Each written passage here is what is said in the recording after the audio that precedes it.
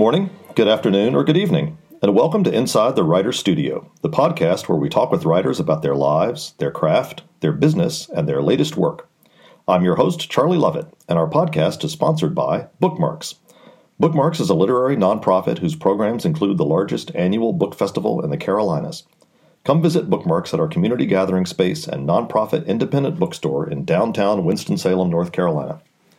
My guest today is the author of a fascinating history of one of Hollywood's most famous and infamous buildings, the Chateau Marmont on Sunset Boulevard.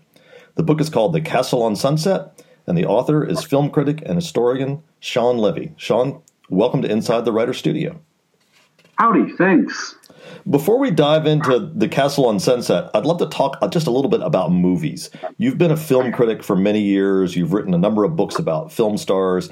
In the digital streaming age, do you think there's still a future for big screen motion pictures? And if so, what does Hollywood need to do to stay relevant?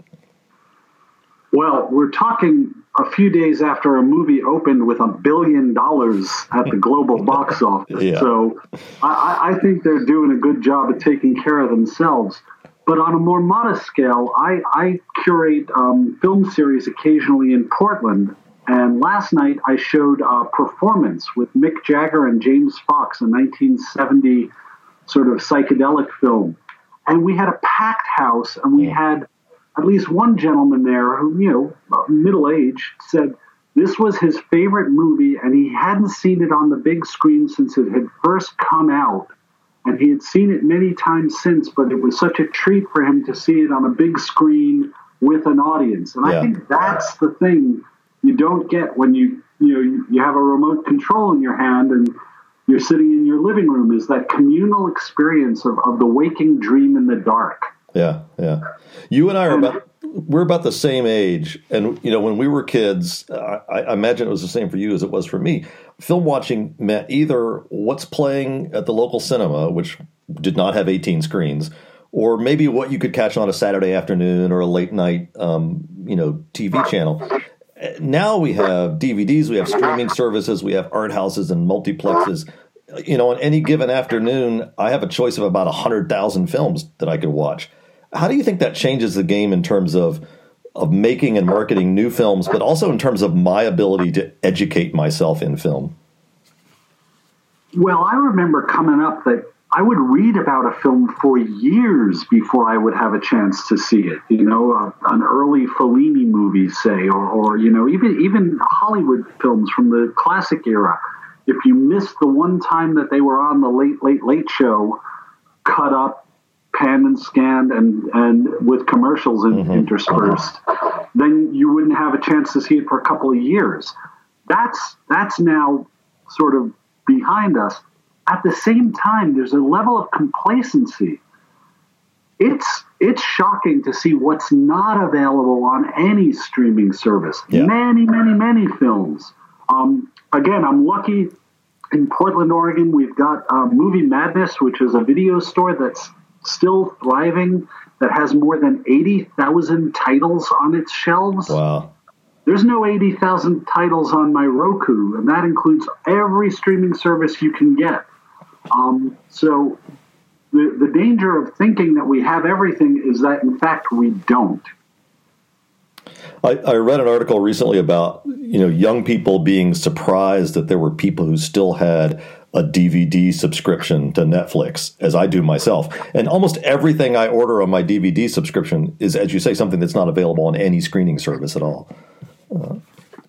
Yeah, there's we do have great bounty, but even on Netflix, Amazon Prime, these sort of, really invaluable services, they rotate the selections. Movies come and go, and they never have everything. So, your public library often has things that you can't see through streaming. If you're fortunate enough to live in a town that still has a thriving video store, and of course, a true repertory cinema, not just one that's playing sort of the movies that were popular 6 months ago, but the ones that, are classics and deserve to be seen in an audience.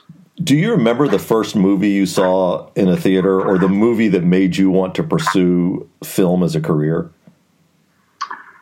I'm told that the first movie I saw was Mary Poppins, and that I was so fascinated by the idea that you could walk around in this place and buy food and such that my father claims he never saw the film. My father was crucial in my key movie-going experience. When I was about 12, we saw Chinatown in the theater. It was a new movie at the time, Roman Polanski's Chinatown. And my father and I disagreed on it. I thought it was a great movie, and my father thought it was very cynical and cheap. And I was right. And he before he passed, he did confess that I was right. But that idea that, like, I could have my own opinion about something was really crucial in my development as a sort of consumer of art, whether it be literature or film. Yeah, yeah. I remember you talking about walking around the movie theater when you saw Mary Poppins. One of the first movies I went to see was The Sound of Music, and I was a huge fan of the record. I had listened to it ad nauseum, as my older brother, I'm sure, would tell you. And apparently my one comment in the whole 2.5 hour, 3 hour film was I leaned over at one point and said, "This is where they turn the record over." So for those of our listeners who remember what a record is, that was my earliest film going experience. So I have to admit, at the moment that the Ark of the Castle on Sunset arrived at my house, my wife took one look at it, whisked it away. She's a gigantic fan of classic cinema and golden age of Hollywood, and she got to read it before I did. So to begin with, tell us, what is Chateau Marmont? Chateau Marmont is a hotel on the eastern end of the Sunset Strip in West Hollywood. If you know the Sunset Boulevard at all, you go through Old Hollywood, Vine Street, Highland, and the famous Old Hollywood where the stars are on the sidewalk on Hollywood Boulevard. And you come to a point where Sunset Boulevard becomes very curvy and then leads to Beverly Hills. When those curves start, that's Chateau Marmont. Mm-hmm. For many years, it had a giant billboard of the Marlboro Man in front of it, and that was very well known. And it's been sort of the Chelsea Hotel, the sort of naughty hotel of Hollywood, since the 1930s. It's a tiny hotel. It was built as an apartment house, so it doesn't have a lot of the public spaces that you normally associate with a luxury hotel favored by movie stars. And it has hosted people from Jean Harlow to Lindsay Lohan, getting up to mischief and the sorts of things that movie stars like to keep hidden behind private walls. What first drew you to Chateau Marmont, and when and why did you decide it would make a good subject for an entire book? Well, I've wanted to write a book about the Sunset Strip for a long time, and I'd sort of gathered string on that subject for 20 years, and never quite found the proper vehicle to tell that story. And then after my previous book, my agent and various book editors and I kicked around ideas, and an editor at Doubleday said, "What about Chateau Marmont?" And it was one of those moments where an entire book appeared in my head. Yeah. I knew exactly what this book would be like. I didn't know all the details. I didn't know all the history, of course. My research taught me, tons. But right away, I knew what the structure would be, and I could see how my Sunset Strip kind of fascination could be worked into this larger narrative. Mm-hmm, mm-hmm. It's when I started reading it, one of my first thoughts was, how has nobody written this book before? I mean, you must have been thrilled when you found out that this was sort of uncharted territory. There was a book written by one of the hotel owners back in the 80s, and it's pretty good. I mean, I have a lot of quarrels with it, but because it was being written in the 80s and it was being written by the hotel owner, they had access to a lot of longtime employees and archives that were gone by the time I got around to it. Yeah. So I did rely a little bit on that book called Life at the Marmont, but it's very dated, and it's got issues. Yeah, yeah. Would you read a short passage from the book for us? Sure. The most famous thing that happened at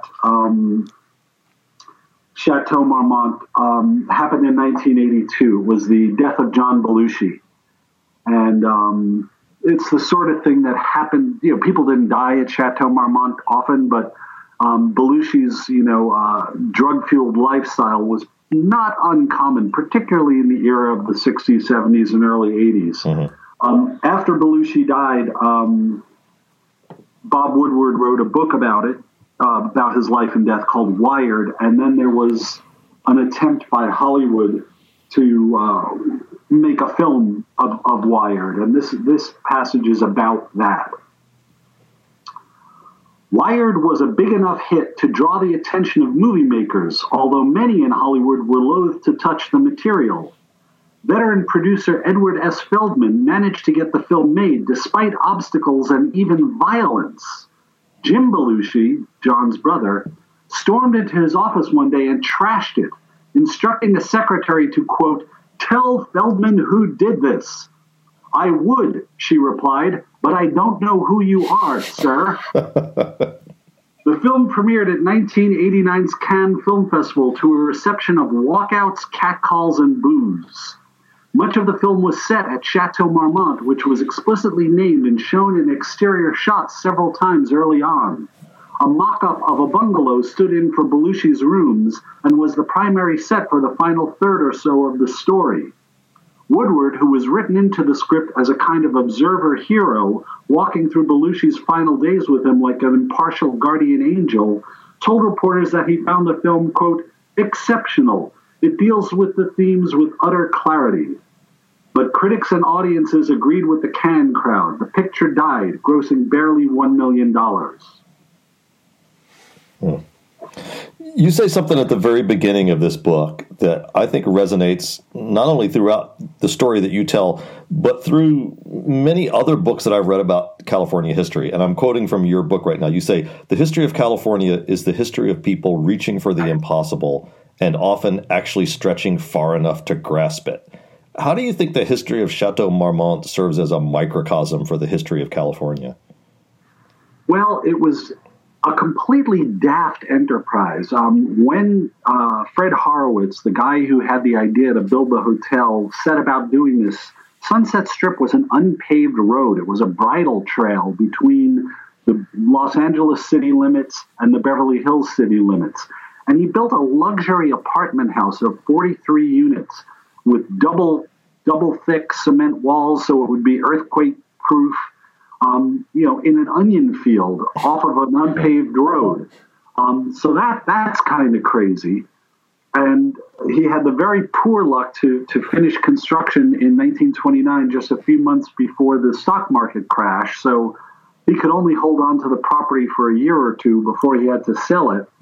The fellow who bought it from him was one of the inventors of the movies, Albert E. Smith, who founded Vitagraph Pictures, which was a rival of Thomas Edison back in the 1890s.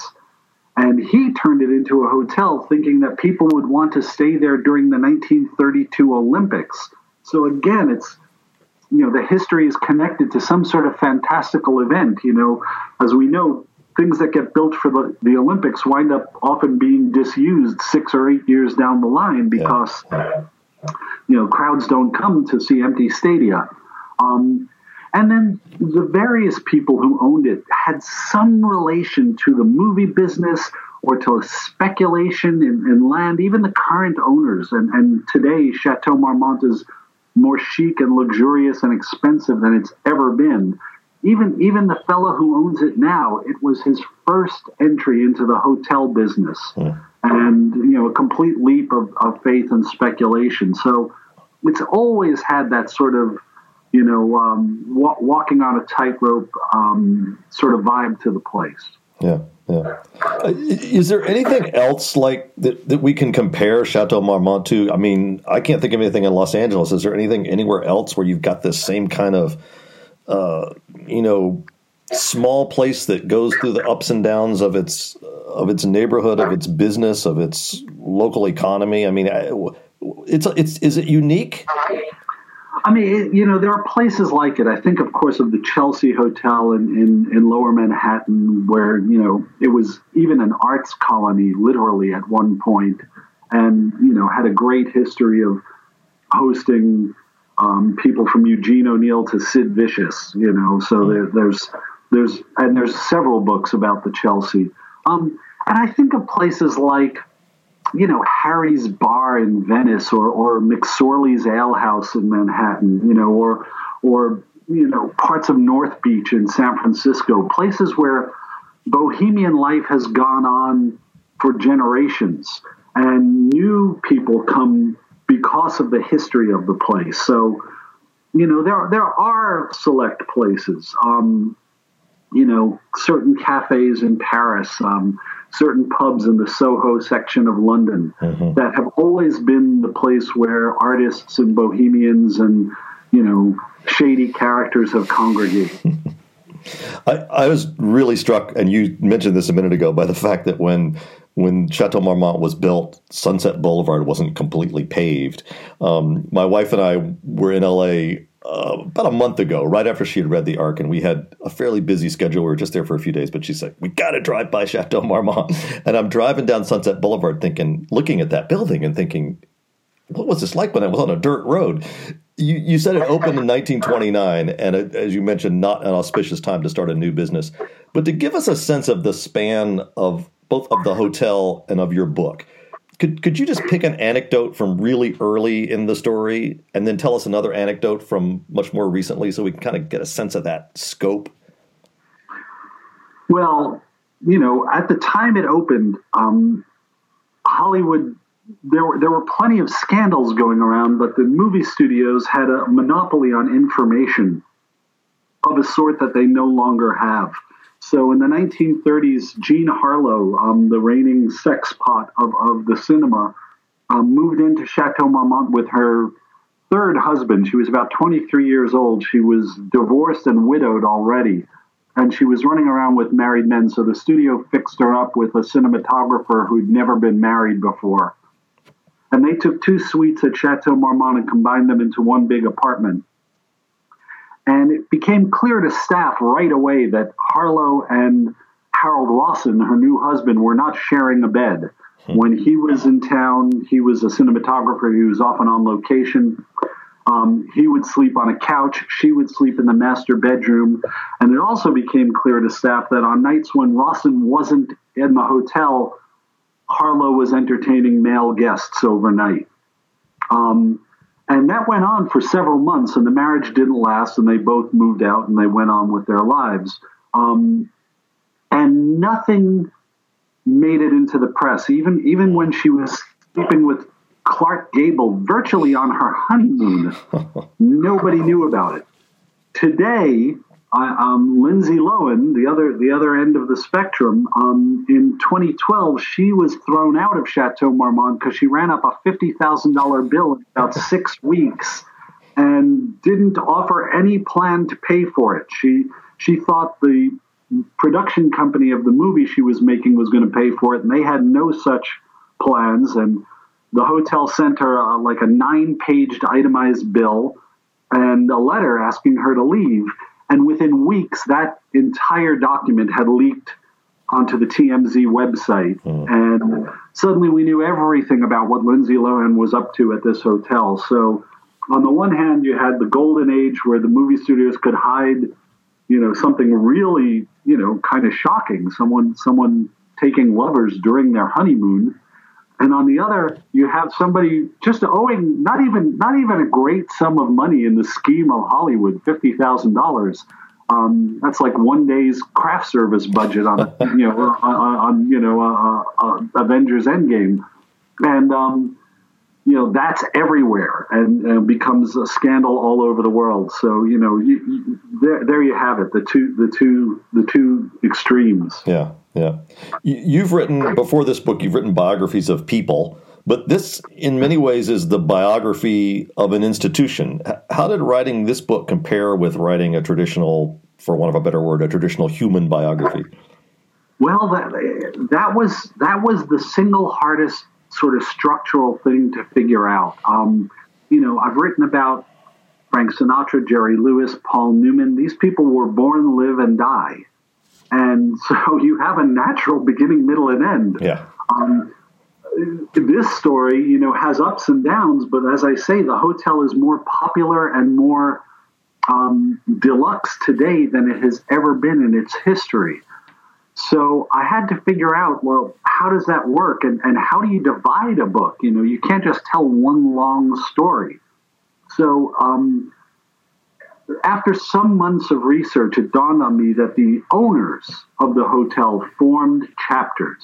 So you had the builder of the hotel, Fred Horowitz. You had Alfred Smith, who turned it from an apartment house into a hotel and brought the movie people in because of his connections to the movie world. You had Erwin Brettauer, a man who was forgotten to history entirely. Even the previous history of the hotel had gotten his name wrong and had no details of his life. And he is the guy who integrated the hotel, built the swimming pool, built the last cottages on the property, really kept it alive for more than 20 years. You had a period of neglect and decay after Brettauer. Then you had the people who rescued the hotel, a man named Ray Sarlock and his business partner. And they didn't really restore it, but they kept it from being demolished in the 70s and 80s. And then you have the contemporary owner, Andre Balazs, who turned it into something very chic and deluxe and has very ingeniously given it a patina of old Hollywood charm that it really didn't have back in the day. It was a bit of it was seedy, which was one of its charms for certain people. In its heyday, it was actually not a deluxe hotel. And it is today, and it looks like it was once a deluxe hotel. It's a great act of prestidigitation. So that was how I figured out how to tell the story of the life of a building. Yeah. Was through the way different owners had sort of shepherded it. It seems to me that a luxury hotel that pretends to be, an old luxury hotel, but is actually just the transformation of something that was quite seedy for a while, is the ultimate Hollywood story. I mean, that's the facade that is Hollywood. Yeah, it's a little bit like when Quentin Tarantino discovers an actor who was in, B movies in the 60s or 70s and turns him back into a star. The reclamation story. And Chateau Marmont became chic in the 1980s without quite being, restored during a time when several old Hollywood institutions were suddenly venerated by the young Hollywood crowd. Musso and Frank's Grill on Hollywood Boulevard, which is the oldest restaurant in Hollywood. The Formosa Cafe on Santa Monica Boulevard, which was a Chinese restaurant and sort of dive bar just outside the Warner Hollywood Studios. So there was this moment where it's like, oh, that's still there. That's cool. Let's go drink there. That'll be fun. Cantor's Deli on Fairfax. There were a bunch of places that were being, quote unquote, rediscovered that had never gone away, but had definitely fallen into disuse. Chateau Marmont, you said it starts as an apartment building, but for most of its life, it's been a hotel. And yet it's been so much more than a hotel. And one of the things that struck me is how much show business and work has been conducted there. Can you give us a few examples of the creative output that has come from Chateau Marmont? Sure. It was relatively cheap for a long time, which made it a great place for writers. The people who they'll tell you on Oscar night are the most important people in the production, and of course are like among the people whose names you would associate with the movie, usually the lowest paid. And, it was a quiet place. It was built to be earthquake-proof, which meant it was also very soundproof. And it was also, because it was built as an apartment house, you had your own kitchenette and private entrance. You didn't have to go through a hotel lobby. The place didn't even have a liquor license till 1992. So it was favored by people like Gore Vidal, John Cheever, Meredith Willson, William Goldman, Dominic Dunn, writers from all different eras who could get serious work done in there. But because it was inexpensive and sort of self-enclosed, there were people who literally made it their home away from home. Tony Randall, the actor, during all the years he made The Odd Couple, was a resident of New York, But when he came to LA to shoot 22, 24-week seasons of The Odd Couple, would rent a bungalow at Chateau Marmont for the duration, because it was easier than renting a home and, having to provide a maid or, deal with the upkeep of a place. Instead, you were in a hotel. If a light bulb went out, you just rang the front desk. Nicholas Ray, one of the most important chapters in the book and in the history of the hotel is his tenure there. He was a film director, of course, and his most famous film is Rebel Without a Cause. Nicholas Ray lived there for 8 years.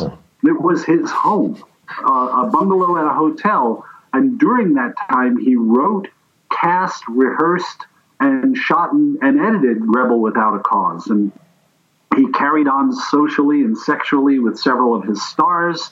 So it was the kind of place where you could really, hunker down and set up house for months, if not years. It's not that way anymore. It's far too expensive. But, for a long time, it was that sort of place. You read about the stars and the celebrities, and we've talked about a lot of those, but you also mentioned the desk clerks and the maids and the parking valets and the waiters. It strikes me that these are the very people who make not just a place like Chateau Marmont, but a place like Hollywood possible. Can you talk a little bit about how you incorporate the staff into your story? Sure. If I think of the hotel sort of as a person I'm writing a biography of, then the people who work in the hotel, from the owners down to the, desk staff and general managers, and then the parking valets, who, in many ways are the first people you meet when you come to the hotel, they're sort of the blood of the place. It doesn't exist without the work they do. And of course, if it's a hotel that values the secrecy and privacy of its guests, they're the gatekeepers. They're the ones who clean up the mess, who help you out of your car when you're showing up maybe in a condition in which you shouldn't be driving. So, getting their stories into it. The general managers, the first general manager of the hotel was a former film star named Ann Little. The most recent general manager I write about is a fellow named Phil Pavel, who was also, he came to Hollywood wanting to be an actor, then he wound up being a waiter to support his acting, and then he found out that hospitality was his calling.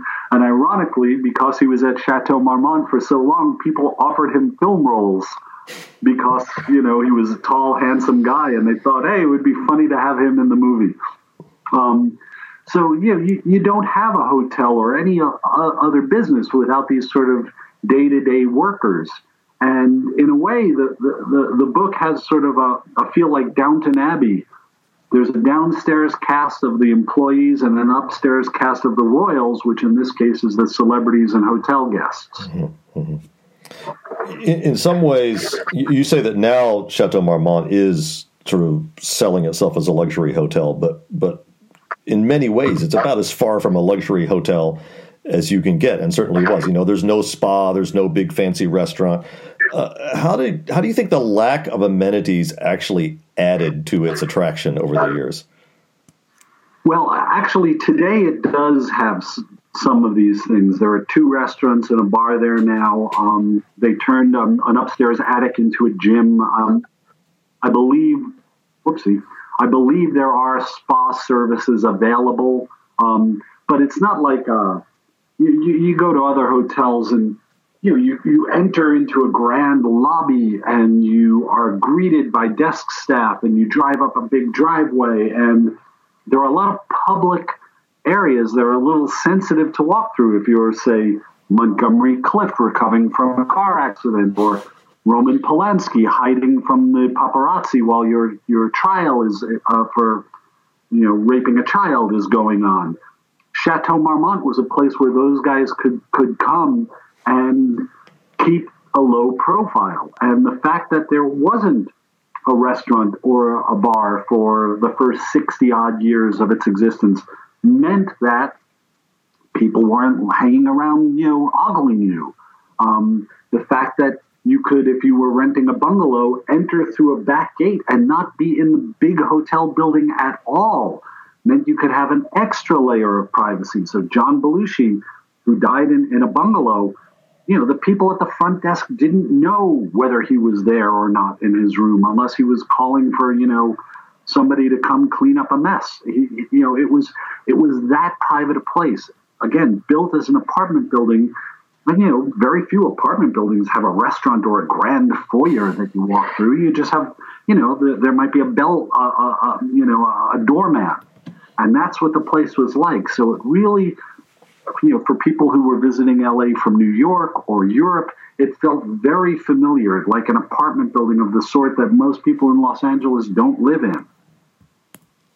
I thought about this. I read this book, and then shortly afterwards, we had this fire at Notre Dame Cathedral, and we had this renewed sort of cultural discussion about historic buildings and the history of buildings. And I thought about the fact that many of these, what we think of as the most famous and beloved structures of our society, are in the hands of these grand institutions like governments or the Catholic Church or things like that. But as you said, Chateau Marmont has always been under the control of a very small number of private individuals. How do you think that has both ensured its survival and threatened its survival at the same time? The original owners, I think, understood it as an asset. The fellow who built it, the fellow who turned it into a hotel, the fellow who expanded it, the first three owners. After 1963 or so, it fell into the hands of investors. And it went through 3 or 4 investment groups for about 12, 15 years. And that's when it became really seedy. It was never a flop house, but the room rates were very cheap. If something broke, it stayed broken. There's a wonderful quote in the book from Eve Babbitt, the Hollywood novelist and journalist. And she said, if something was off-white at the chateau, it was because it was white to begin with. And there were carpet stains that were older than some of the bellhops, and it wasn't being taken care of. And it took a guy, a builder bought the place in 1975, Ray Sarlot, and he's kind of a hero. This guy was a builder. If I had to bet money, I would have bet he bought it because of the property it sat on and not because of the building.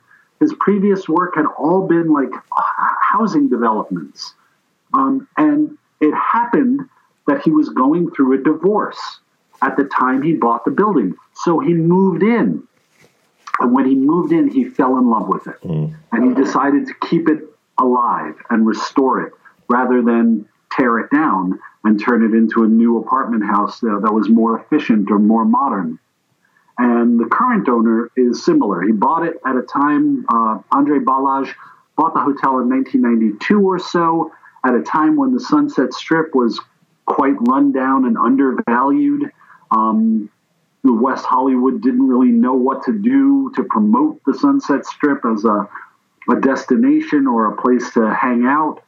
And Balázs got a good deal on the hotel, and he gradually restored it and polished it into something much grander than it had ever been.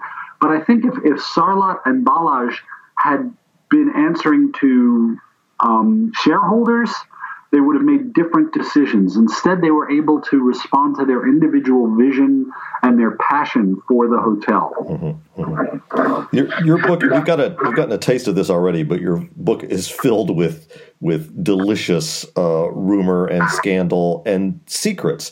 How do you go about researching a book when so much of it is about things that people don't want you to know? Well, you'd be surprised how often, I've written books about Paul Newman, Frank Sinatra, and Robert De Niro, who are all supposed to be famously reclusive, and they're not. They've each given thousands of interviews. And, in many cases, they've talked to journalists, and the journalists have been writing for outlets like, the New York Times or Life magazine. And there are things that they couldn't include in their articles that they're happy to share with someone, in a one-on-one interview later on. So I've spoken to people who've written about Chateau, or people who've written about people who lived or died or had important events befall them at the hotel. I did speak to some staffers, some from long ago, some from more recent years, and after John Belushi's death, it went from a place that was filled with secrets to a place where everyone wants to know what's going on there. So even though it's meant to be a secretive place, the secrets kind of leak out. And sometimes just the fact that someone is staying at Chateau Marmont is mentioned in an interview with them or an article about them in such a way that, it would hit my ear, and then I would do a little more digging and find out, and at the time they were living there, they were going through a divorce, or they were drying out from a bender, or something along those lines. And you're able to sort of, particularly with modern research tools, you're able to go several layers deep before you know it. What advice would you give to listeners of ours who want to pay a visit to Chateau Marmont? Boy, save your money, because it's darned expensive. I think the cheapest room in the place is about $600 a night now, and the bungalows are about $6,000 a night. But take time to appreciate the fact that what you're surrounded by, may look like hustle and bustle, but it was originally, avocado groves and poinsettia fields. It was built in a garden, and it was empty all around you. There were no other high-rises in sight for at least a few years when Fred Horowitz built that building. And take time to realize that, the building looked exotic in 1932 when it was first a hotel. It was meant to resemble the Chateau d'Amboise in the Loire Valley of France, and it still has a sort of Gothic feel to it. I think that adds to the timelessness and the sort of mystique of the place.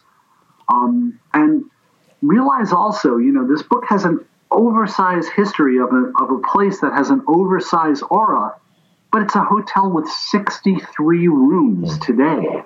There are more than 63 rooms on a single floor of the MGM Grand in Las Vegas. It's a tiny place, and yet it has this outsized history. Yeah. Have you gotten any reaction about the book from the current management of the hotel?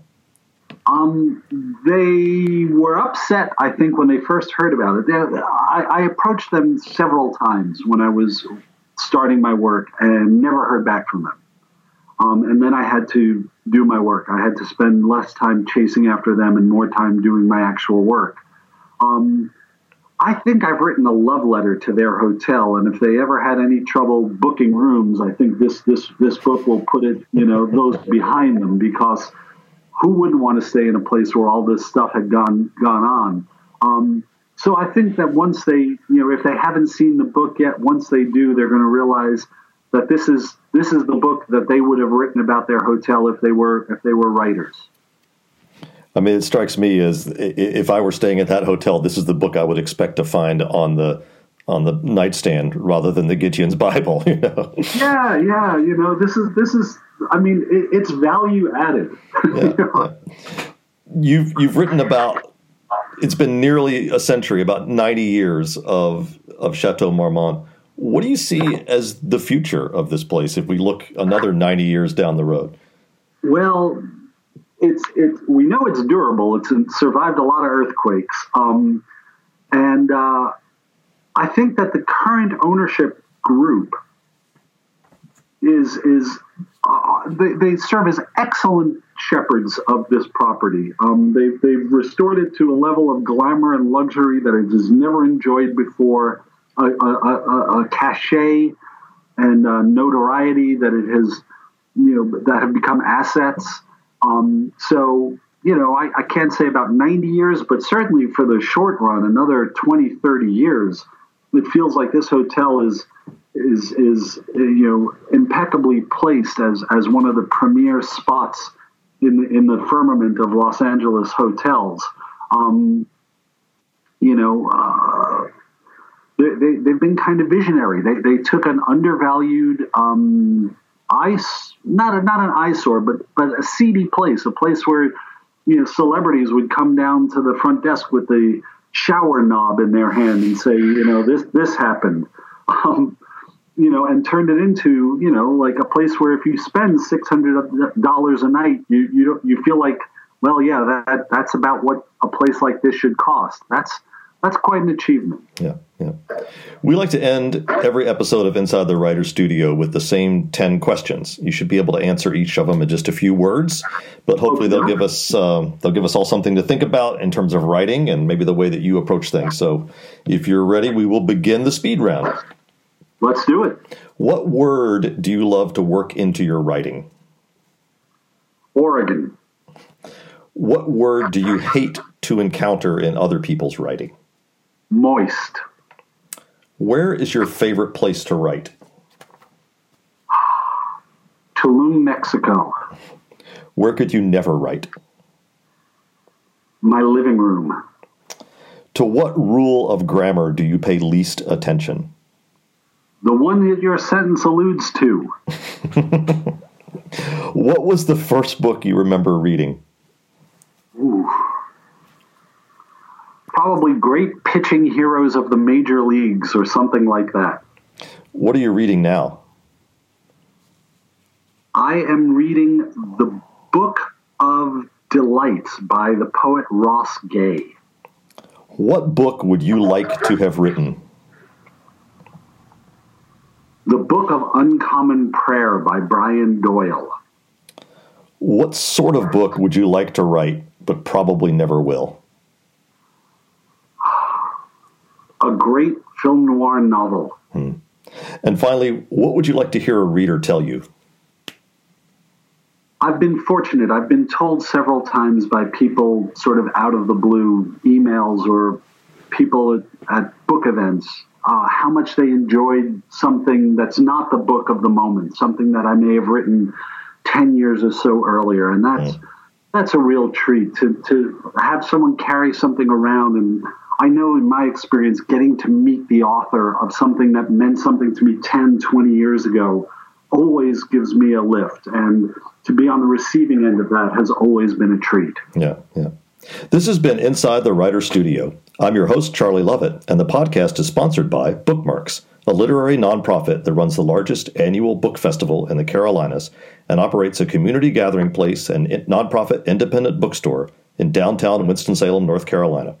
To find out more about Bookmarks and all its programs, visit www.bookmarksnc.org.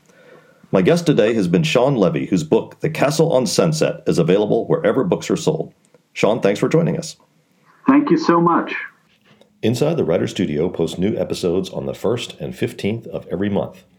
On the next episode, I'll be in Oxford, England, talking to Sunday Times bestseller Kara Hunter about her new crime thriller, In the Dark. Until then, thanks for listening, and may you read with wonder and write with passion.